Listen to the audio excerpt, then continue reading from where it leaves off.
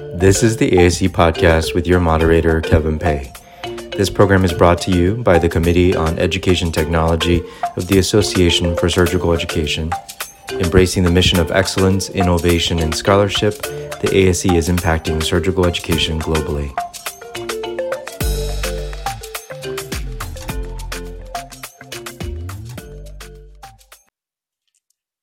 Hello. I'm delighted to be the guest moderator for the ASE podcast series as part of the Education Technology Committee.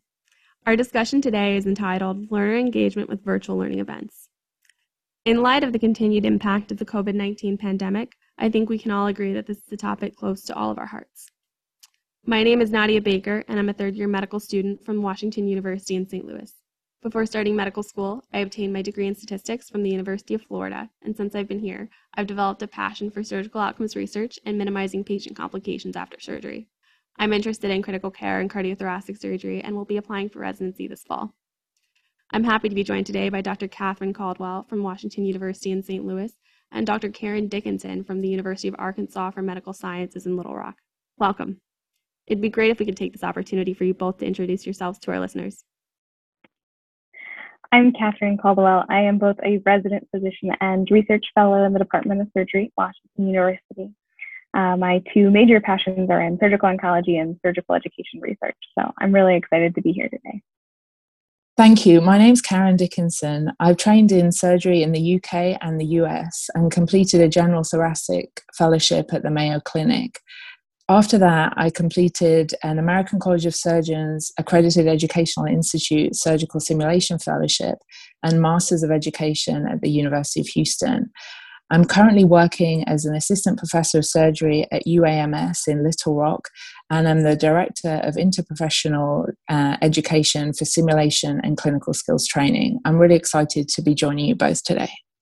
Thank you both for joining me today to talk about this very important and topical issue of learner engagement with virtual learning events.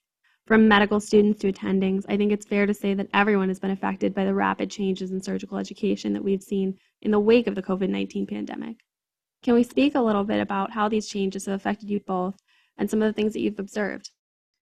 So I think when COVID-19 started, we were learning as educators a lot about how this was going to affect us at the same time as all of our learners were. And I think there was a period of time over a couple of weeks where very rapidly it became apparent that things were going to change very significantly and we were going to have to adapt to that. And I think that that's unique and unusual because it was a situation in which we didn't really have a roadmap and we were creating our roadmap in addition to our learners. I was really happy to be doing my Masters of Education at that time, and one of the courses I was doing was Universal Design for Learning, which really helped me to enable strategies to employ them for teaching locally. And we actually worked on a paper to try and disseminate this strategies and information for surgical education. And that's one of the things that I think has really been great to come out of COVID, although it is a tragedy and very devastating. I feel like the surgical education community has grown and we're all learning from each other. And I feel like disseminating our findings has been crucial for us all to find the best path forward. Locally, for example, our surgical residents were either on rest week or on skeleton crews. And so we had to adapt to delivery of virtual education when we as educators were really not very familiar with that. And so I think staying abreast of the surgical literature has really been key for me. And I've really appreciated reading about everyone else's experience and trying to adapt that to our own local learning. Yeah, I agree that it's been really interesting to be both kind of an educator and a learner during the shift to virtual instruction. As a learner, I think I've really enjoyed the ability to do asynchronous or remote learning and to fit things a little bit better into my own schedule. On the educator side, I think I've had to do some kind of personal re-education about the way that I teach. And it's been a great excuse for me to try out some kind of audience response systems or new ways of teaching material that I've been teaching in the same way for the last several years. One thing that's been really striking is the fact that there is definitely an increase in your learner numbers. The ability to access things remotely has completely just increased the availability of the education. But on the educator side, it's really difficult for me to sometimes assess the engagement of my learners, that I don't get that immediate feedback of looking at their faces sometimes to say, are they frustrated or confused? Yeah, I totally agree with that. I think that the virtual platform brings a lot of new challenges to us as educators, and also is quite unfamiliar territory, really, or at least it has been. And without getting those usual in-person cues that we're used to reading in our learners when we're teaching. And I think there's no doubt that we've seen increased learner numbers during virtual educational events in the COVID-19 pandemic. And I think a great example of this is the American College of Surgeons Clinical Congress meeting that happened in 2020. And actually looking at the website, they logged a record 30,000 registrants from more than 150 countries, which is phenomenal. And I think that that's a real benefit to dissemination of our content in terms of conferences. And anecdotally as well, in the Association of Surgical Education Committee meetings, there has been a noticeable increase in attendance at these as well. And both of those, I think, are really important. And hopefully we're able to incorporate and continue that beyond this pandemic. It seems like there's an agreement that the virtual platform increases the accessibility of virtual learning events to learners, but I'd be interested to know what you both think about some of the issues associated with learner engagement. Can we talk a little bit about what we know influences face-to-face learner engagement first? So first off, when we're talking about learner engagement, what we're really talking about is both the quantity and the quality of a learner's participation with an educational session. Engaged learners are active in their learning and they're motivated and willing to participate. One of the biggest problems, though, is that adult learners, especially in the medical world, have tons of challenges to be able to offer that sort of learner engagement. And the first and most significant is focus. So whether you're talking to a group of residents or medical students or attending, the ability of those learners to engage with the material is limited by their ability to focus on it.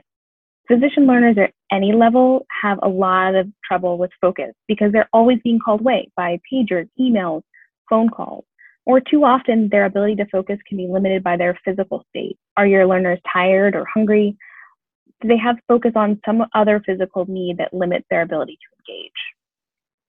Yeah, absolutely. I think engagement can also really be limited by the perceived relevance of the material. And if learners feel that the material isn't relevant to them, then I think they're not going to be engaged. And we certainly have some really good data from qualitative analyses that demonstrate that both medical students and surgery residents value adaptability in their educators, their surgical educators. And I think problems that can arise include that if the material is being taught at the wrong level. So, for example, are you giving a medical student a lecture on material that's too high level and really more appropriate for a surgical resident or a surgeon in practice?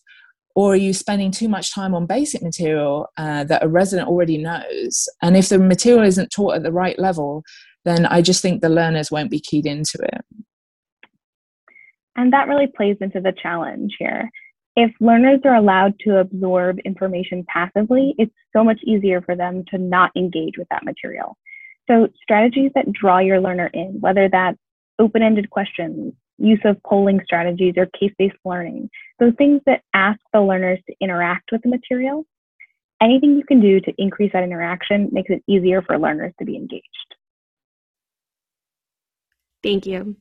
As learner engagement is so critical to the process of learning, it seems like it would be important to measure. Can we talk a little bit about current literature and some of the methods that we can use to measure learner engagement? Yes, absolutely. It's very interesting that when you look at the literature, the initial tools for assessing learner engagement were actually developed for elementary and secondary education learning environments. But then when the literature expanded and this was developed for the clinical environment, the first tool was called the AROS, or Attending Round Observational System. And this was really the first engagement tool that recorded the percentage of time physicians spent on certain teaching behaviors, the general discussion content. But even that tool was not specifically designed to record learner behavior. And it was not until 2003 that the first clinical learning-based in-person learner assessment tool was designed and validated. And that's called the Strobe tool because of the episodic observations that it involves. And this was designed by a research group of medical educators, a psychometrician, a clinical educator, an allied health course director, and a basic science course director. And what it involves, in brief, is trained observer assessment of the instructor and the learners in 5-minute cycles. And what is important during this and during the work of other related groups is that they found that it's really important to include a learner self-assessment of engagement in any tool. And this is key, really, to allow us as observers to detect fake engagement. And what I find amazing is that one study that I found demonstrated that for 42 out of the 46 times that a learner had pretended to engage, the observer recorded that the learner was engaged. So we have to address this issue of fake engagement in any tool or any study that we do. And as we've moved to a virtual platform, some technologies have also been used to try and measure learner engagement. And this is somewhat controversial. And an example of this is the Zoom attention tracker. And that monitored eye movements of the learners in order to try and determine engagement. But that was actually removed by Zoom in April 2020 because of privacy and security concerns. So self-assessment as an educator is incredibly important here. And all of these metrics about learner engagement are just a great way for educators to get feedback about their sessions. So we can ask ourselves what we can do to help students interact with the knowledge, what worked or didn't work when those students were engaged.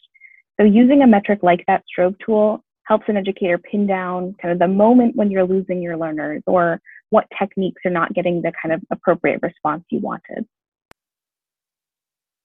It's interesting and fairly concerning that learners can fake engagement and fool observers in the face-to-face tool. What strategies do we have as surgical educators to increase learner engagement? So obviously a lot of the published work on increasing engagement has been done on face-to-face learners, but I think almost all of it is going to translate into virtual education as well. And the first thing is for us to be really thoughtful as educators about the material you're presenting.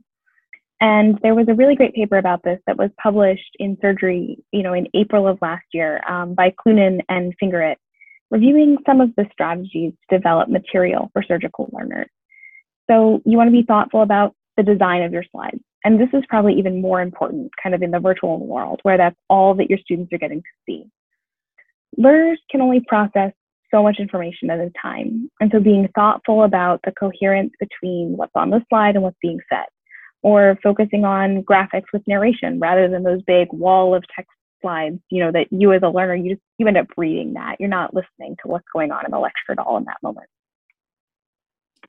Yeah, I agree that there's a lot of challenges about increasing learner engagement virtually and even in person. And I think case-based learning is another really great way to work on engagement through medical education. And basing it on a case really makes it easy for medical learners to transfer the material that they're being taught directly into their practice. But the biggest challenge here is that the cases need to be realistic and relevant. And that harks back to what we were talking about making sure that you're educating at the right level. And they have to be engaging enough that the learners have to think through the situation from several perspectives, as they often have to do in real clinical practice. And it enables them to prepare fully. And you can also think about active learning strategies, things that help break up a lecture as you go through them. So it's been shown that a student's attention decreases after about the 10-minute mark during a traditional lecture. So you probably want to use really frequent breaks to stop and maybe do some quiz questions that transfer learning from that passive information transfer to active use of that information. You can ask learners to pair and share, or one great tool that really transfers well into the virtual world that I'm a particular fan of is the kind of audience response system. So things like Quizly or Poll Everywhere, or even systems built directly into Zoom, allow learners to answer questions or share their thoughts. And these type of audience response systems are also a really great way for you as a lecturer to get feedback on a student's understanding, to know maybe when you've got to stop and go back and cover something a second time if your learners just aren't quite there with the material.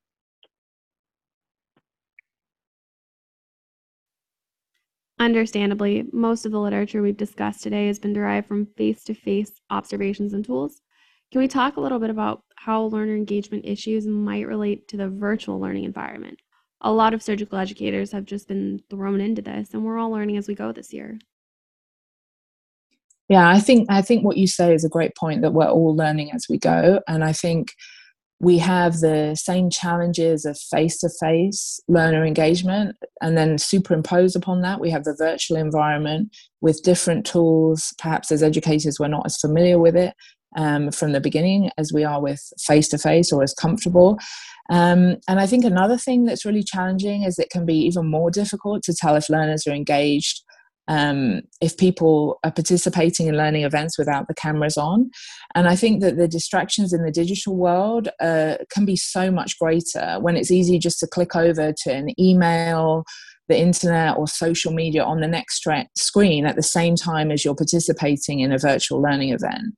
Or even some learners can be engaged in an entirely different task if you mute yourself and put yourself on audio, for example. And myself and Dr. Caldwell are actually really involved in some interesting work on this on behalf of the ASE Educational Technology Committee. And we currently surveyed ASE members on this topic of virtual teaching and virtual learner engagement. And we found that most educators had got on a virtual learning event and then actually participated themselves in another activity when they'd been in the learner role. And 1 in 5 who did this did so always or often, which I think is very interesting. And even more interesting, female respondents were significantly more likely than males to join audio and then participate in another activity, which may speak to the social setup of households in this pandemic, and also align with the findings of other studies that have suggested that the work-life integration or balance of women has been disproportionately affected by the COVID-19 pandemic. And obviously, there are a lot of challenges to all of this, but the virtual environment really does allow for easy utilization of some of those new innovative strategies. There was a recent paper by Dr. Robert Chick from Brooke Army Medical Center, which discussed some of those quite well, including the use of a flipped classroom model and really encouraging learners to do all of their preparation asynchronously, allowing you to use lecture time for synthesis and application. Absolutely. And the ability for translation of several strategies into the virtual world is really rapidly expanding. I think operative videos have been a great way for surgeons to discuss learning. And in some cases, now we're in the virtual environment, they have been used to replace in-person simulation when we've been limited due to social distancing. And many institutions have also been really skilled at implementing mock oral examinations through the virtual setting, allowing learners to rehearse for the exam, but also to practice their clinical reasoning. Several places, including here at Washington University, we've really worked on those unique ways to deliver skills training through virtual platforms. So home delivery of FLS trainers or operative models. And many residency programs have actually developed setups so their attending surgeons can watch residents do practice sessions at home, allowing them to give coaching on techniques and improve their skill and still maintain that need for social distance. So I think there's really a lot we don't know about how virtual learning will affect the engagement of learners. And there are some, as you can see from our discussion, pretty significant challenges. But overall, I think that this has been a good experience for us to grow as educators and to increase the creative strategies that we're utilizing in order to educate our residents. It's clear from this discussion that face-to-face learner engagement might not actually translate directly into the virtual environment. I know that you're both involved in an ASE Education Technology Committee initiative that studies virtual learner engagement specifically. Can we please talk a little bit more about this very important work? Absolutely. So as Dr. Dickinson mentioned before, we studied both the perceptions and attitudes of surgical educators towards virtual surgical education and learner engagement. And that work has given us some really important insights about how we're working with the virtual learning environment. It's really interesting that educators feel that the format of the session and how much they plan to talk influences how they participate. So people who are planning to participate less often don't keep their video on. And most people responded that they actually feel less engaged when they're just on audio. So I also found it really interesting that when we asked about the chat function, most people felt that it facilitated discussion, but only about a third of them felt that it actually increased engagement. And even 1 in 5 people felt that it was a distraction, which I think is pretty important given how much we all seem to be typing in the chat in lots of these sessions. Yeah, I agree. And I think these findings are so important to shape how we continue to deliver virtual education, especially as at the moment we're not entirely sure how this pandemic will continue and evolve, and even how surgical education post-pandemic will look. And I think it is likely that the face of surgical education has been permanently changed by our experiences over the last year or so. And just to talk briefly about the second part of the work myself and Dr. Caldwell are doing with a working group for the committee is to develop a virtual in-class engagement measure. And this is a virtual learner engagement tool that we have based on the structure of the Strobe tool, but we've adapted the behavioral and learning event descriptors in order to apply to the virtual environment. And our work group has been developing this through a multi-institutional project. And so far, we've observed 22 learning events for surgical learners, with looking at 839 learners. And we found that the tool is able to distinguish between learning events with higher and lower learner engagement. And it may actually be really helpful for surgical educators who are crafting virtual learning to ensure that we're using strategies to engage our learners and maintain that engagement, more importantly as well. Importantly, though, we found that 1 in 5 learners self-reported as pretending to engage, and when we surveyed the teachers of the session, 2/3 of them felt that learners were more engaged on video. So I think these findings are going to be very important in how we take virtual surgical education forward. It seems as though the issues of false learner engagement and inconsistent ability of educators to detect multitasking learners in the virtual environment are extremely prevalent. What can surgical educators do to try to improve this? One thing I think is really important is ensuring that your learners have protected time and space to focus on learning. It's hard to control the environment of your learners when they're outside of a lecture hall, but if at all possible, offering some quiet, socially distanced spaces for residents or medical students, defending those no page times when possible, that can really help your learners and their ability to focus. Yeah, I totally agree. And I think that thoughtful use of strategies like case-based learning or flipped classroom models, which I love, can really help learners. And passive information delivery is much harder with those other demands on attention. And so really increasing the participation through discussion and Q&A sessions can assist learners in focusing and engaging with the material. And I would say don't be afraid to be creative or make use of new technology, whether that's sharing your operative videos or using some sort of audience response software that really gamifies learner response. There's lots of new ways to try and pull your learners into the lecture. And I think finally, learner feedback is so important. Asking learners about their experience or doing learner observations with tools to quantify engagement, like the VIEM tool, can really help educators identify areas of learning that are succeeding and those areas that need improvement.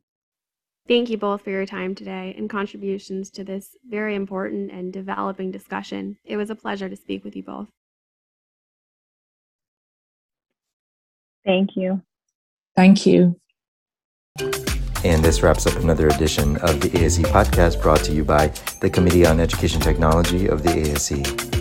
You can find many great resources on our website at www.surgicaleducation.com.